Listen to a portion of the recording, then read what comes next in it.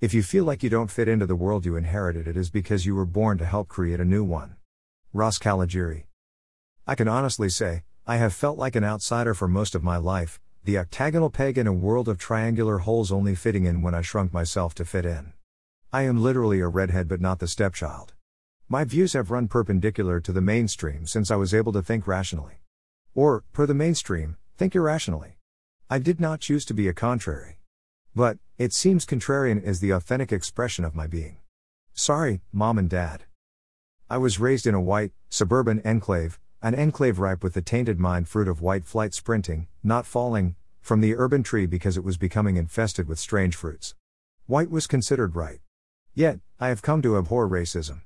I refuse to bow my knee to fear. I was basted in an oven of superiority but worked tirelessly to mentally cross the chasm into humility, to the mental landscape where all men and women are created equal. I believe walls imprison souls.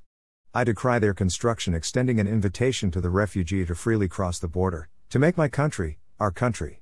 I pray the Muslims will live next door where they will feel safe from oppression and accept my hand in friendship. I enjoy living in a diverse, urban community. It took 2/3 of my life to realize my sole mission is to change the status quo, to forge new worlds in the midst of the old.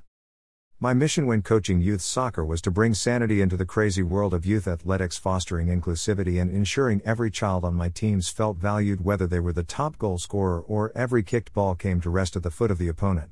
More important than winning was the light in their eyes when they came to play. I entered a workforce in the 1980s with a caste mentality, from the demigod CEO to the untouchable manual laborer. When I moved into management, I sought to upend the pyramid of power and serve the people reporting to me. I cultivated a service mentality long before I became aware there existed the concept of leader as servant, servant leader.